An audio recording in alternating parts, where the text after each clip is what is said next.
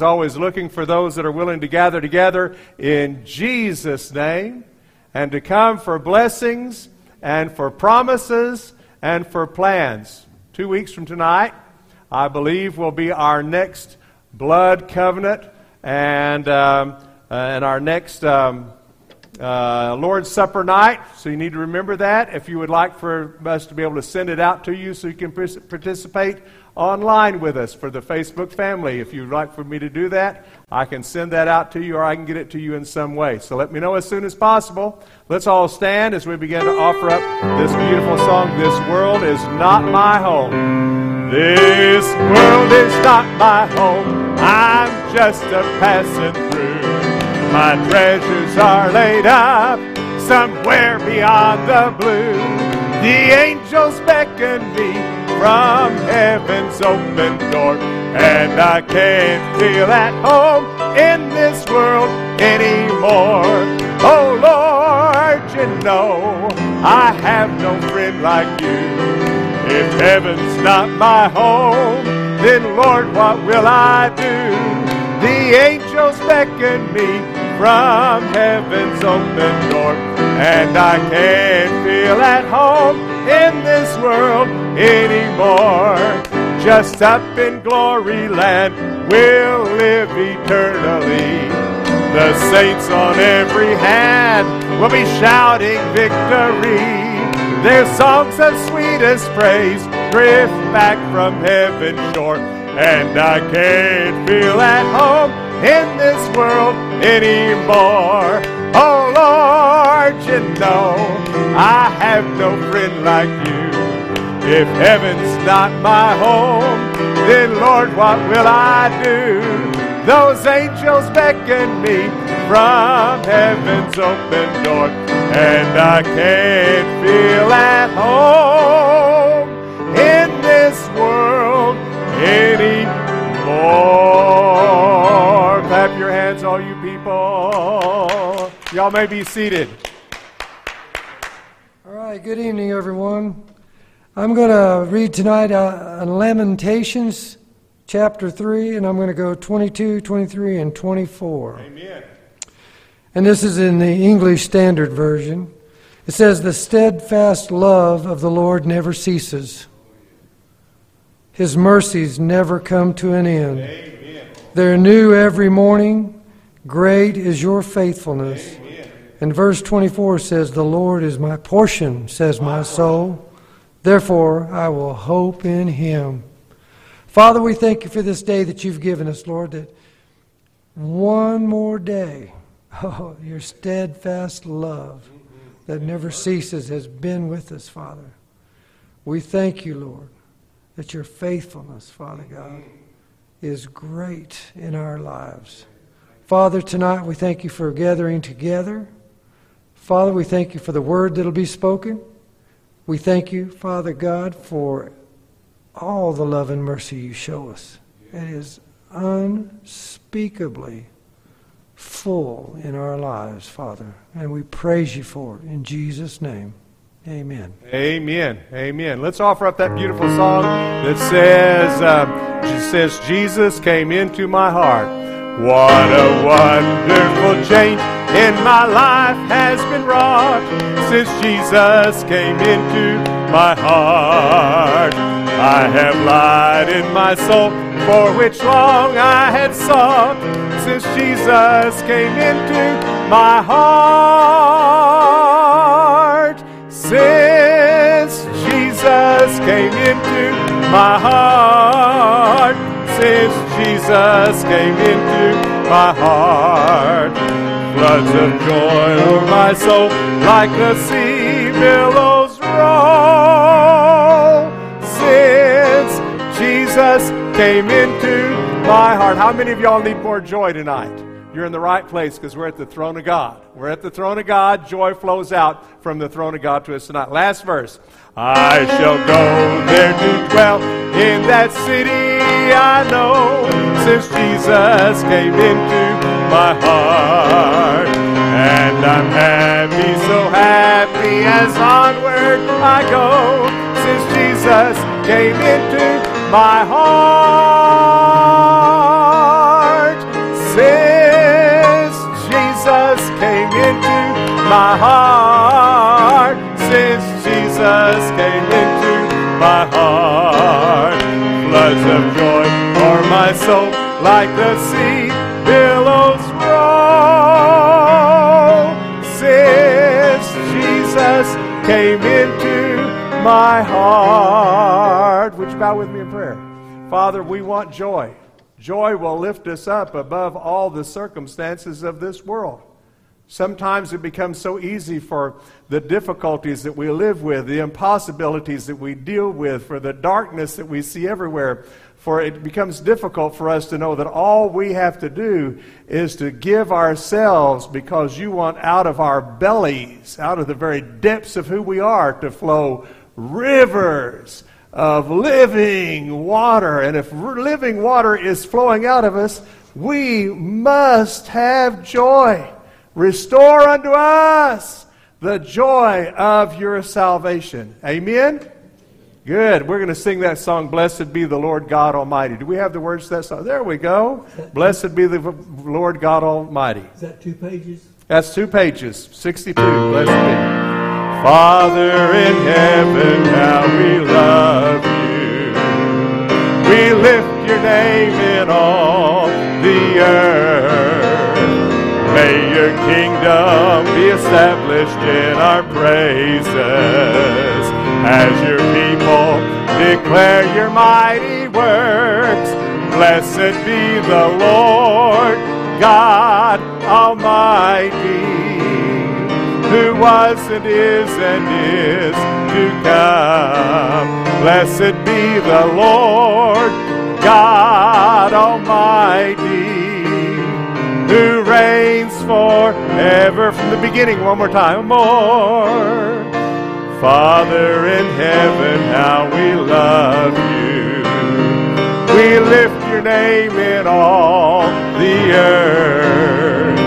May your kingdom be established in our praises as your people declare your mighty works. Blessed be the Lord God Almighty, who was and is to come. Blessed be the Lord God Almighty, who reigns forevermore. Let's sing that song that says, Shout to the Lord. Do you know what today is among the Jews? This is their remembrance of the Holocaust. They remember it because they believe that their God's going to do what he promised he would do. That he would never let a day like that come again. Do you know what they've been doing? They've been calling out the nations around the world, where those nations are allowing a genocide to happen in there. I want you to know something. There's a kind of a genocide going on in America right now. I don't have to call it out. Most of y'all can identify at least one of the about 3 or 4 different things that are happening. It's not about any particular people. It's against all people. To steal the joy of salvation. To take away the hope that people have. To tell us that we really don't have any right to the way that we think. We need to really cry out to God. God, let's offer up this beautiful song, Shout to the Lord. My Jesus, my Savior, Lord, there is none like you. All of my days I want to praise the wonders of your mighty love. My comfort, my shelter, tower of refuge and strength. Let every breath, all that I am, never cease to worship you. Shout to the Lord, all the earth, let us sing. Power and majesty, praise to the King. Mountains bow down and the seas will roar at the sound of your name. I sing for joy at the work of your hands. Forever I'll love you, forever I'll I'll stand. Nothing compares to the promise I have in you. We're going to sing it one more time. When we get down to the nothing compares, we're going to do it 3 times in a row, okay? My Jesus, my Savior, Lord, there is none like you. All of my days I want to praise the wonders of your mighty love. My comfort, my shelter, tower of refuge and strength. Let every breath, all that I am, never cease to worship you. Shout to the Lord, all the earth, let us sing. Power and majesty, praise to the King. Mountains bow down and the seas will roar at the sound of your name. I sing for joy at the work of your hands. Forever I'll love you, forever I'll stand. Nothing compares to the promise I have in. Nothing compares to the promise I have in. Nothing compares to the promise I have in you. I'm telling you, all of the promises of God are yea and amen in Jesus. So whenever I'm talking about the promise I have in Him, that's all the promises of God. Let's offer up my tribute this evening. How can I say thanks for the things you have done for me? Things so undeserved, yet you gave to prove your love for me. The voices of a million angels could not express my gratitude. All that I am or ever hope to be, I owe it all to Thee. To God be the glory. To God be the glory. To God be the glory for the things He has done. With His blood He has saved me. With His power He has raised me. To God be the glory for the things He has done. Just let me live my life. Let it be pleasing, Lord, to Thee.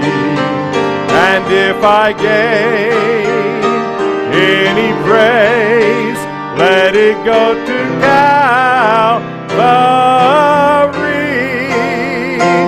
With your blood you have saved me. With your power you have raised me.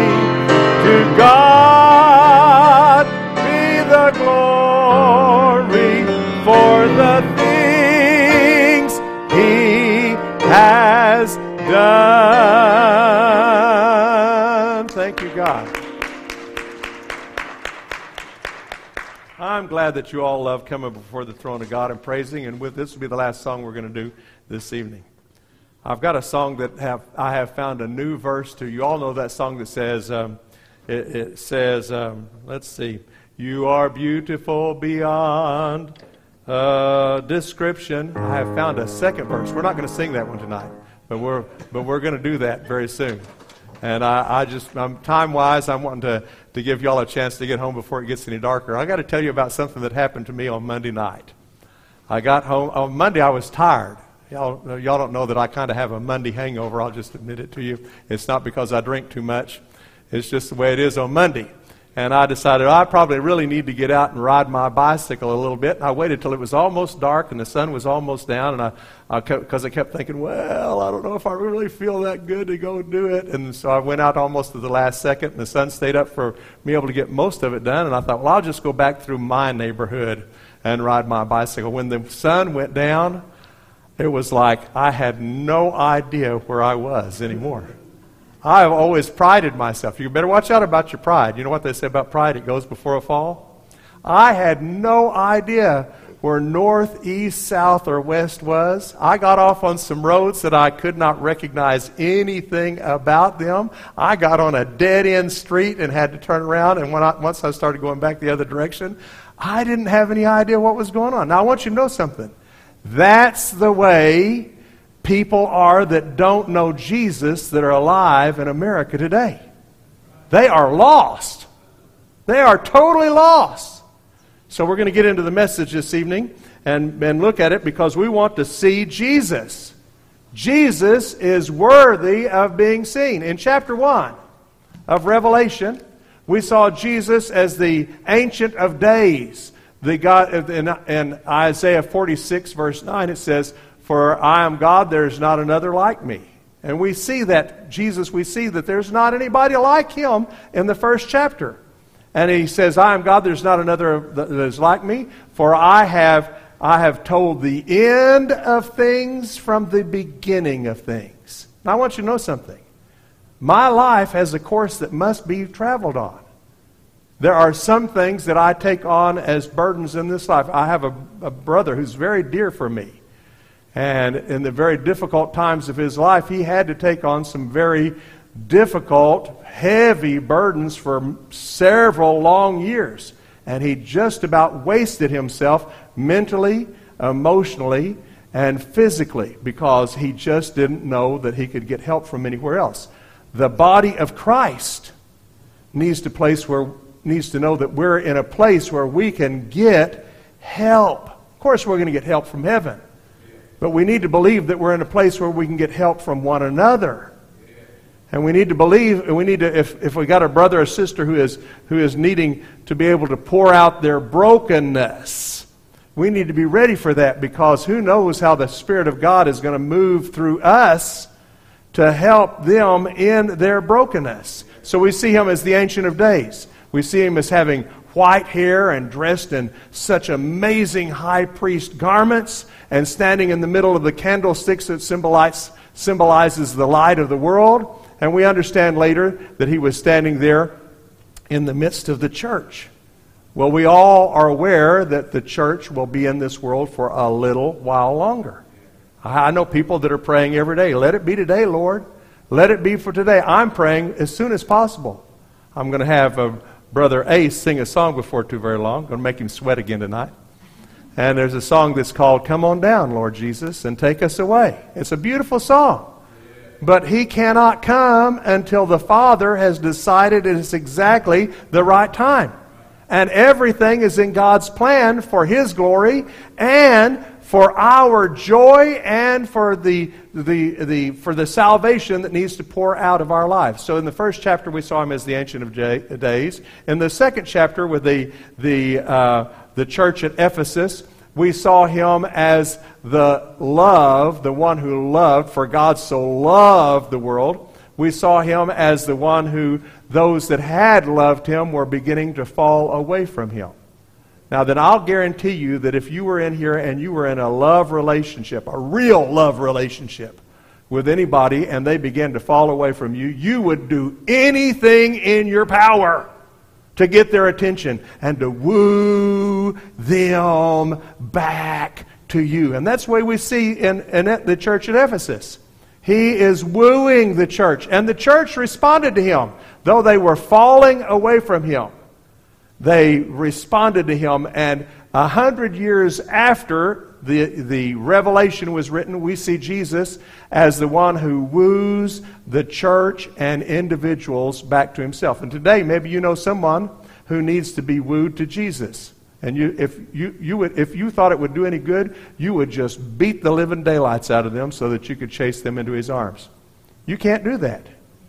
But he can arrange things so that he can woo the church, he can woo the individual, he can woo us back to himself. And Ephesus was a strong, vibrant church, not for just the first century, but on into the second century and into the third century. And it was a strong, vibrant church for a long, long time, because he told them that they needed to repent and to remember from where they had fallen. And he wasn't saying that you're going to have to get up and get yourself cleaned up and come back to me. He was doing it like this. Don't you know where you've fallen, with an outstretched hand? And we want to know that our God tonight has an outstretched hand for each one of us in the impossible things.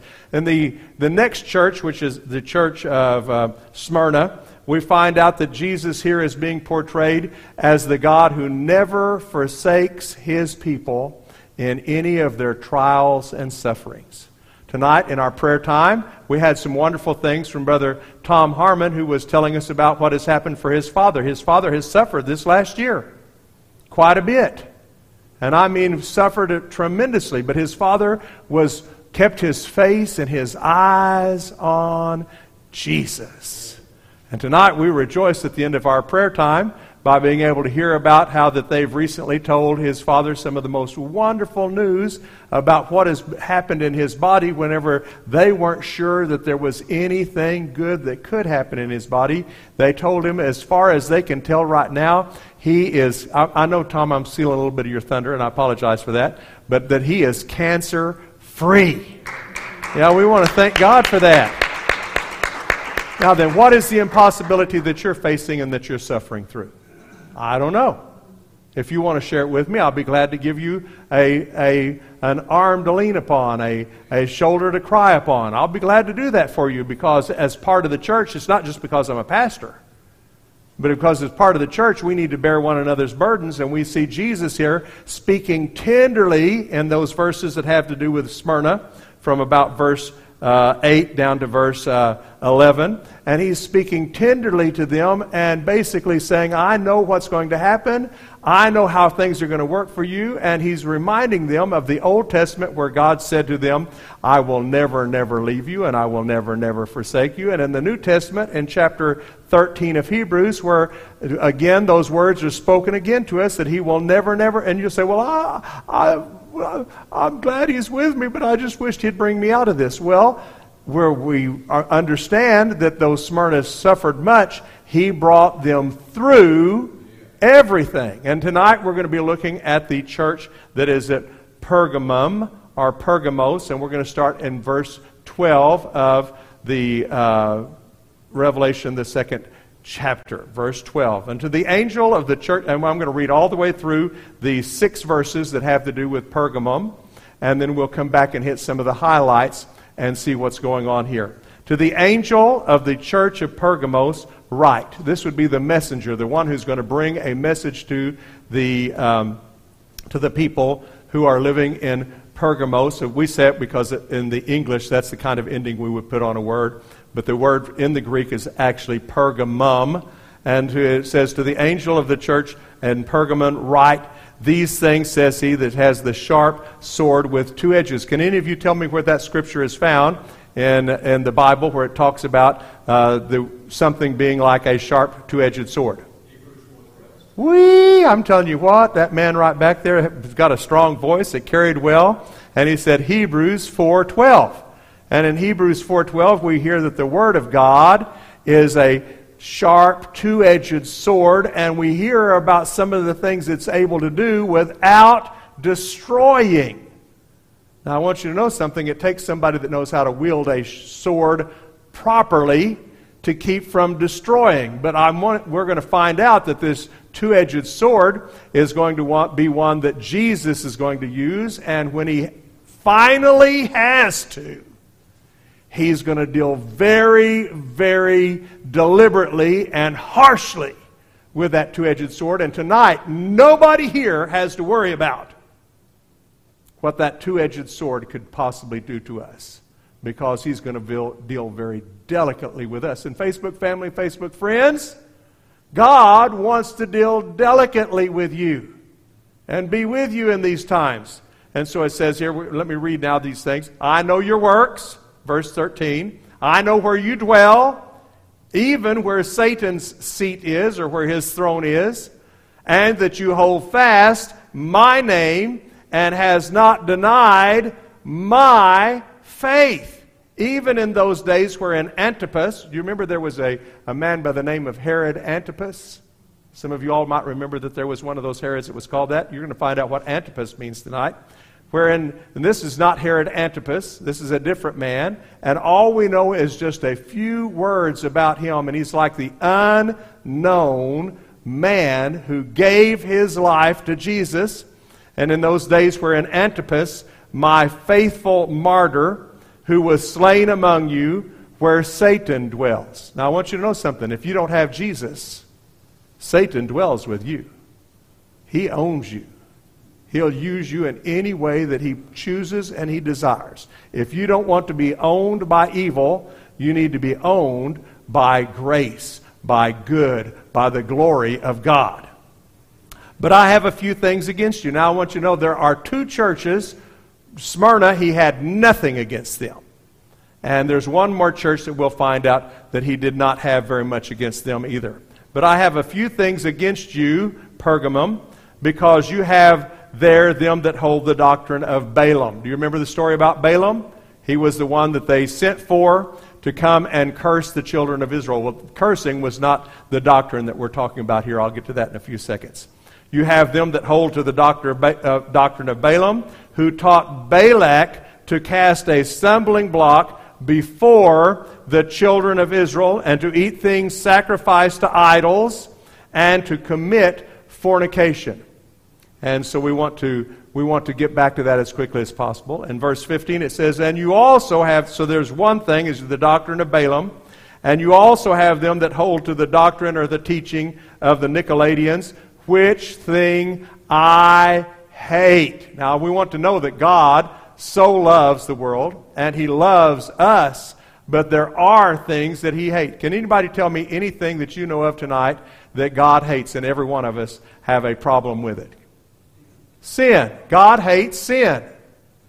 And so we want to know what it is about the Nicolaitans that he says what they are doing that he hates. And then it says in verse 16, repent, or else I will come unto you quickly, and I will fight against them with the sword of my mouth. And he said, I will fight against those who teach the doctrine or the teaching of Balaam, and I will fight against those who teach the doctrine of the Nicolaitans. And here he's saying, I will not be tender with them. And you want to think, have I managed to get myself into the doctrine of Balaam or into the doctrine of the Nicolaitans?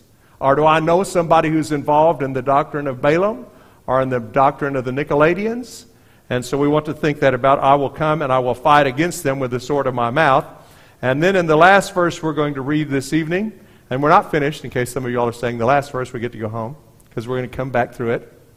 Verse 17, he says, he that has an ear, let him hear what the Spirit says unto the churches. To him that overcomes will I give to eat the hidden manna. Now then, whenever they were in the wilderness for those many years, 40, they ate manna. Manna came down from heaven for them every night, and they went out and picked it up in the morning. I will give to eat of the hidden manna. Do you know who this is talking about, being able to partake of the very essence of? It's talking about Jesus himself. He said, I am the bread of life. The God gave your fathers manna in the wilderness, but he said, I am the bread of life. So we get to partake of the nourishment of belonging to Jesus. And we'll give to him a white stone, and in this stone a new name written. This is an amazing thought. When we get to it tonight, I hope that you're amazed at thinking about the white stone. So we have about 4 things that we're wanting to look at tonight and think about. Facebook family, I sure hope that y'all are enjoying this teaching on Revelation. I think that Revelation gives us an opportunity to see Jesus from a new viewpoint every time we look through a portion of the Scripture that's in it. We need to see Jesus as the Ancient of Days. We need to see Him as the God who has such a tremendous love. And we need to see Him as the God whenever times are tough. He has said, I will never, never leave you, and I will never, never, never forsake you, like He did to Smyrna. And then whenever He said that to them, He said, because one day you're boldly going to stand up. And you're going to proclaim, it just doesn't matter what man or anything that might happen to me. Smyrna suffered a lot of things. And they were going to be able to boldly say, it doesn't matter what happens to me because the Lord has held me up and been my helper all the days of my life. So let's get into the Scripture tonight. Let's pray about this first. Father, would you bless these words to our hearts? And would you bless us tonight as we look into the Scripture one more time? And we're going to be doing it all the way through Revelation, if that's what you want. And we're wanting to be able to see Jesus in a new light. So we'll start off in verse 12. And the angel of the church of Pergamos write these things, which things saith he which has the sharp sword with two edges. Now that it's the Word. And the Word is able to accomplish things when done whenever Jesus uses it, that will be able to take care of deep problems in your heart and in my heart and in the hearts of those around us. That's why we must love speaking the Word. Now we have to be very careful, because if we speak the Word in condemnation, we're actually trying to take the sword and to be able to hack at somebody. We have to speak the Word as though Jesus Himself were speaking the Word, and if we can, all we can do is whisper the Word to ourselves, so that we can speak it to Jesus and say, Jesus, please use the Word on this person. That's a good place to start whenever you're speaking the Word. And it says, I know your works and where you dwell. He that dwelleth in the secret place of the Most High. Have you all ever heard that scripture before? Here recently in these COVID times, we have been having people who have spoken that word to us many times over. And that's from Psalms. Which psalm is that from? Thank you very much, Gloria. That's marvelous. Was it you or was it somebody else? Because I can't see. I thought it was your voice. Psalms 91. He that dwelleth in the secret place of the Most High. And it says, and I know where you dwell. Are you aware that you're dwelling in the secret place of the Most High tonight? That being in that place is a place of comfort. It's a place of healing. We're going to get into healing tonight when we talk about what Pergamum was all about. And so I know your works and where you dwell, and I even know where Satan's throne is. Well, you know what most people would do if they had to dwell where Satan's throne was? They would get away from it as quickly as possible. But the Christians that were living in Pergamum did not have the substance to be able to move to another place. Not like America. In America, people are moving all the time, even in the COVID times.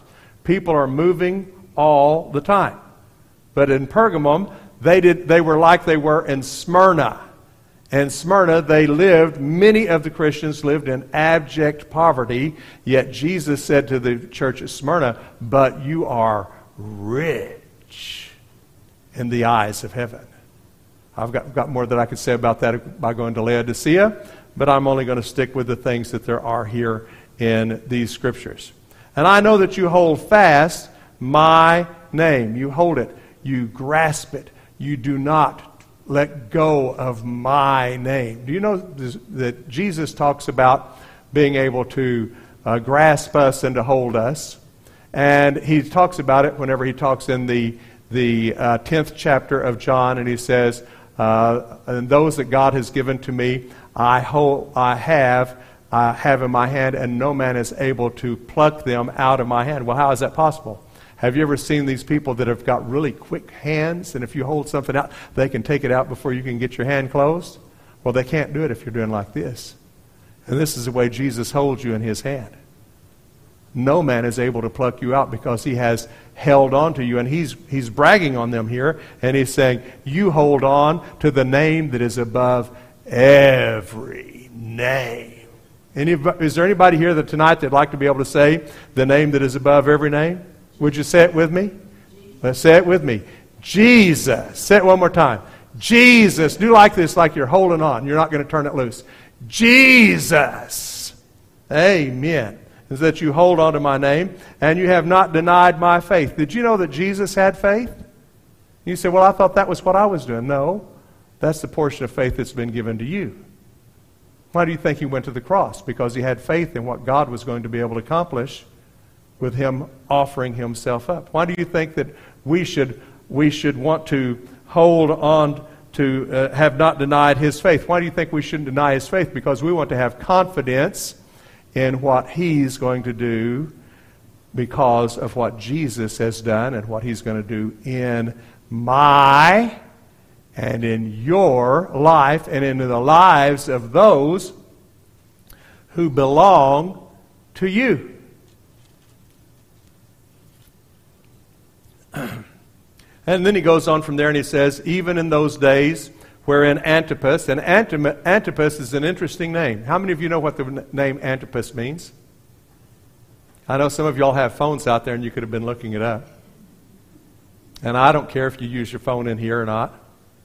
I mean, as long as you don't have the music turned up real loud. But that's okay. So Antipas means against all. Against all. And that's how he had to live his life. As a faithful witness. The word martyr in the Greek did not mean one who was willing to die.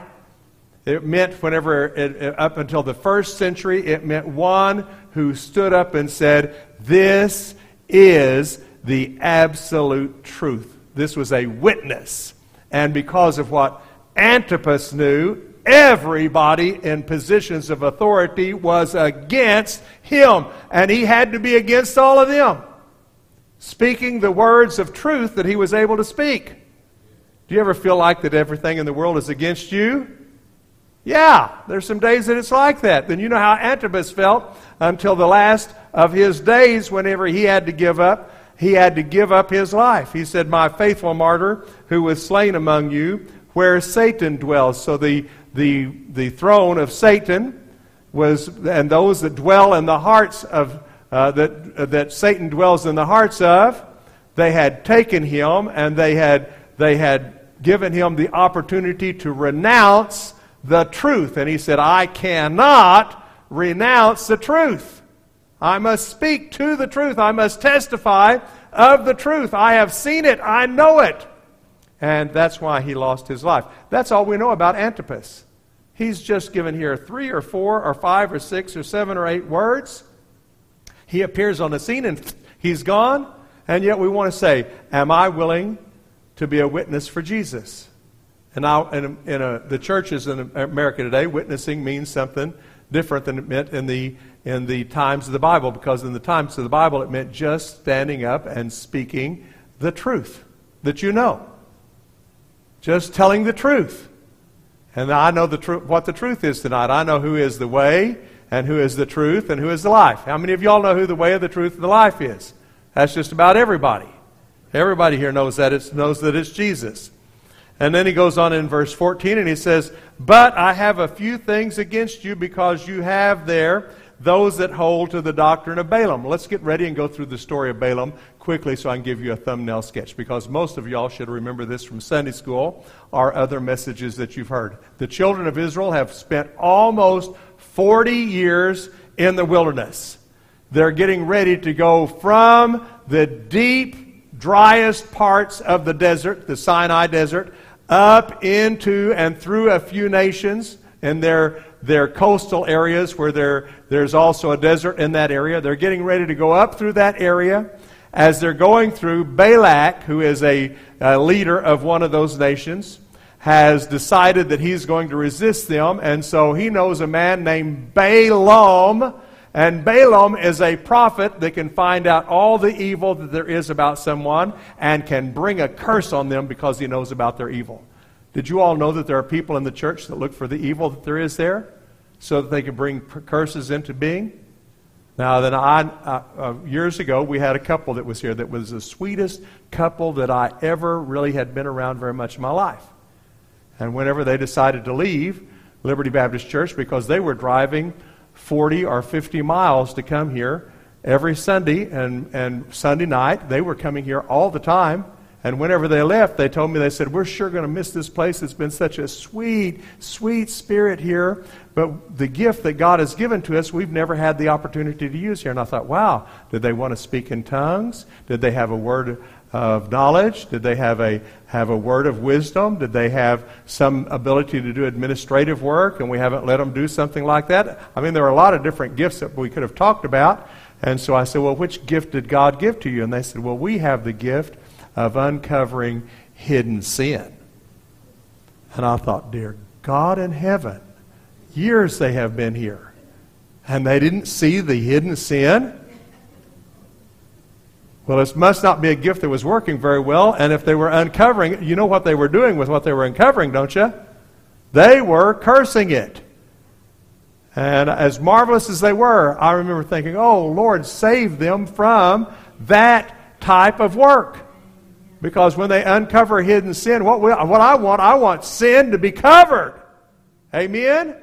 And so we find here that he called for this man Balaam, who would come down. He would find out about all the sin of God's people. He would go up on a high mountain. He would then curse them by naming off all of their sins. He got down there. He went up 3 different places to try to curse the people. And you know what happened every time that he went up to curse them? God said, don't you do it. They belong to me. You will say nothing about the problems that they have, about the heart problems that they have. You will not do it. And every time he tried to do it, he could not do it. And we need to believe that if someone belongs to Jesus, that we need to say to Jesus, thank you, God, that the curse cannot have them unless they say, I want to be cursed. Because I'm going to tell you, there's a lot of people who are willing to be cursed. They just feel like that's part of their life. Well, you don't know what my life is like. It's like I've been cursed all of my life. No, you have not. You have the opportunity to choose the blessing. And so we see here that Balaam went out and he tried to curse them. I mean, he had made sure that they paid him good money before he went down there. And he didn't have to give it back whenever he left back. And so he said, I cannot curse them, but I can tell you how to make their God angry with them. And they said, well, tell us what to do to be able to make their God angry. And he said, well, teach them to eat things sacrificed to idols. What he's doing here, he's not saying that it's wrong for them to eat stuff that has been sacrificed to idols, but go ahead and have them come when they make their sacrifices with them that are making sacrifices to other gods, and let them mingle their sacrifices with those sacrifices to other gods. Do you see how they're mixing themselves with the ways of the people who were doing evil? And in some ways they were saying, well, if it's all right for us to mingle them together, then surely God's not going to be angry with us if we just actually do a little bit of worshiping their gods too. And you can say, well, how did they get them to do that? Well, that's the second part, to commit fornication. Balak sent out the loveliest of the women and the most amazing of the men to entice their men and their women to come out and to join them in their feasts and to eat meat that had been sacrificed to idols and to become involved with them in relationships. And because God had said, do not be involved with any of these nations, God had to deal very harshly with his own people. So this was the doctrine, the teaching of Balaam, telling people that it's okay, it's all right, it's okay, you can go ahead and do that. God doesn't mind. Are you still worshiping God?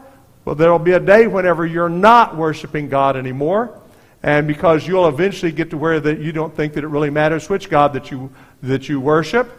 And that was what the doctrine of Balaam was. And Jesus said, if you don't get that taken care of, I will come with my two-edged sword, and I will deal harshly with anybody who's involved with any of that. And then the next thing was the doctrine of the Nicolaitans. And the doctrine of the Nicolaitans had to do with making a difference between one part of the body of Christ and another part of the body of Christ, because the Nicolaitans believed that it was all right for some of people to be considered to be super saints and others considered to be, well, almost saints. And you always treat the super saints better because, wow, they've got so much more on the ball than the almost saints. And this was very disturbing to God, that there was a difference in the way people were being treated in the body of Christ. And Jesus said, I'll come and deal harshly with those people that make a difference between how people are treated within the body of Christ. I don't know, if you've been around Liberty Baptist Church and you've seen very many times where people are treated differently? And if you have, then we need to take it to the throne of God. And we especially need to take it to the throne of God during these impossible times that we're dwelling in right now. Because I don't want God to come and have to deal, or Jesus to come and have to deal using that sharp two-edged sword on any of us here at Liberty Baptist Church. How do you feel about that? Amen? Or you say, well, it'd be all right with me. Which one do you want? Amen or all right? That's what I figured. Amen's much better than all right. So we see that's what he said about them. And he says, repent, change your mind, have a change your mind, or I will come unto you quickly, and I will fight against them with the sword of my mouth. Jesus, I need for what the Word can do in me. You said that it will accomplish what you want. I know that y'all know where this scripture is, but I'm going to say it one more time so we can go there real quickly. Sheila, we need to go to Isaiah 55:11 and look at that very quickly so we can see it one more time. Because in Isaiah 55:11, God says, so shall my word be that goes forth out of my mouth. Oh, is that kind of like the sword of my mouth that we talked about in verse 16? Yes. So shall my word be that goes forth out of my mouth. It shall not return to me void, but it shall accomplish that which I please. I want you to know something. When God's pleased, I think everybody gets pleased in some way. And we need to ask God to use that word on us as it is done there, and it shall prosper in the thing where I send it. I'm telling you what, America is living in a time where thousands of people that had their own businesses that they will never have again. And we need to believe in the fact that God still has plans just because of His Word to prosper people's lives and to be with those people that are in that impossibility. So now then to the last verse so we can get ready to close down. Now, did y'all think I could get to the last verse this quick? I don't know, Phil, how long you're going to be there. Probably not very long. Let's look and see what it says. It says, he that has an ear, let him hear. Everybody reach up to your right earlobe right here and do like Carol Burnett used to do. Yeah, that's what you want to do. And so, he that has an ear, let him hear what the Spirit says to the churches. How do we know that we have an ear to hear? Well, there's two things that have been done to every person who comes in for a sacrifice in Israel. There was blood that was applied to the right ear, so we know that sins have been taken care of, and there was oil that had been applied to the right ear, so that the Holy Spirit would enable that person to have the sins that they had heard. Do you remember what it said about Lot? That he vexed his righteous soul by what he saw and by what he heard. Do you know how much we're vexed in America today? Just by what we hear? There's sometimes that I've got the radio in my car on, and I think, turn it off. I can't stand listening to that anymore. I'm not just talking about the things that they're saying on talk radio or anything like that. I'm talking about the things that the music's actually that says in the music. I don't want to hear that. I don't want to be vexed in that way. But the Holy Spirit does not vex us. It comforts us. And so if I've been comforted, I'm going to be able to hear what the Spirit has to say. He that has an ear, let him hear what the Spirit says unto the churches. To him that overcomes. How do we overcome? We overcome by trusting in the overcomer. The one who did all the overcoming on the cross. Are you trusting in the overcomer tonight?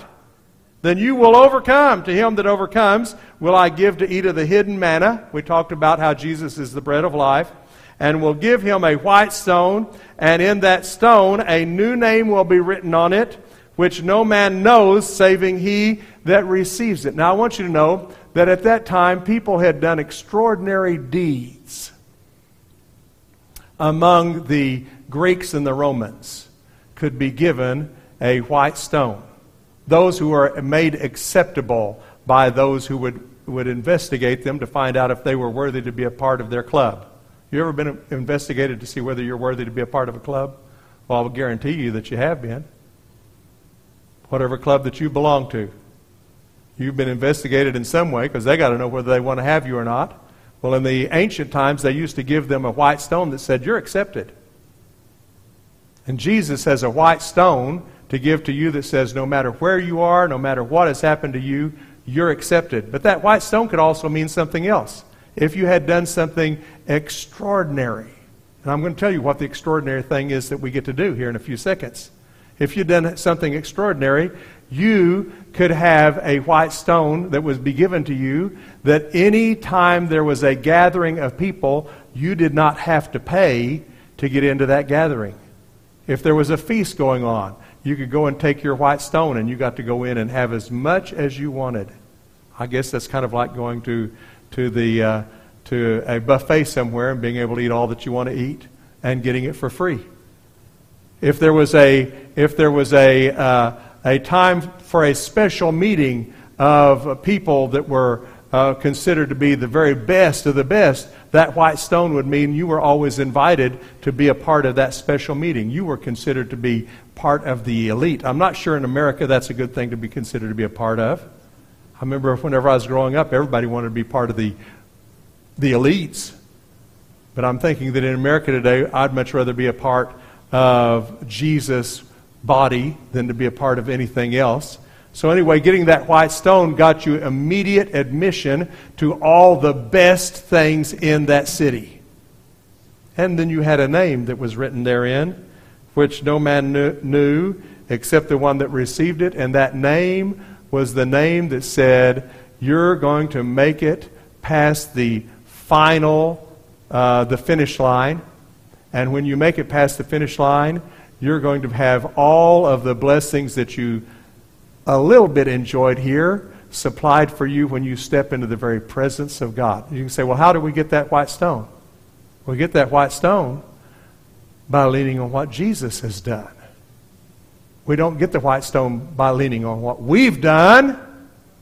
What we've done will never be enough. But we get the white stone by leaning on what Jesus has done, because it said up here, you have not denied my faith, back in verse 13. Back in verse 13 it says here, and you have not denied my faith. And Jesus had faith that enabled him to do all the things that I needed to have done for me, so that when in my weakness, his strength can be made perfect. And you say, well, how do I do that then? Well, you say, here I am, Lord. I give myself into your grasp. And we're going to now all stand and we're going to sing the song, He Touched Me, because I am safe in his grasp. Are you safe in Jesus' grasp tonight? So in Ephesus we see the love going back to woo those who have fallen away from, or the one that has fallen away from him. In Smyrna we see the Jesus as the one who is able to always be with the sufferers so that they are comforted in their suffering. And here in Pergamum, we see the one who is able to keep us. And there's one more thing that I haven't brought out yet, Paul. I can do this in 2 minutes. Pergamum was one of the greatest places in all of the Roman Empire where you went for healing. Because the god Asclepios was the god that was worshipped there, and they had all the latest medical, kind of like MD Anderson or the Mayo or the great medical places that there are in America. They were all there in Pergamum. And the best place to go was the place where they said, you'll come in and you'll lay all night upon the floor, because the Asclepios, have y'all ever seen the symbol for medicine where there is a snake that's wrapped around a staff? Well, you would go in and lay on the floor of the temple all night long, and they would flood the temple with snakes. And they said, if the snake touched you, you knew that you were going to get a good blessing. And if the snake would actually crawl over you, you knew that you were going to get everything that you needed, that your body had need of. Well, I'll guarantee you, that old snake, the serpent, isn't going to give you what you need. but Jesus is, and it's going to be because He touched me. Everybody stand up and let's sing this beautiful song. Shackled by a heavy burden, neath the load of guilt and shame, then the hand of Jesus touched me, and now I am no longer the same. He touched me. Oh, He touched me. And oh, the joy that floods my soul. Something happened, and now I know He touched me and made me whole. Think about that. Being touched by the tender nail-scarred hand, where He's going to get a hold of you and never turn you loose. Or being touched by a slithering snake. Which would you rather take an opportunity to trust in tonight? Facebook family, what about you? If I could tell you could be healed, and if you just let me bring 50 snakes over and turn them loose in your house. I don't think any of you would want that. I don't think any of you all would be willing to do that unless you were absolutely desperate. But I hope you're desperate enough to trust in Jesus. Anybody want to say amen? Amen. Let's bow for prayer. Father, thank you for this opportunity to be together in Jesus' name tonight and to trust in Jesus. Because we want to know healing belongs to us because of our great physician. In Jesus' name, amen.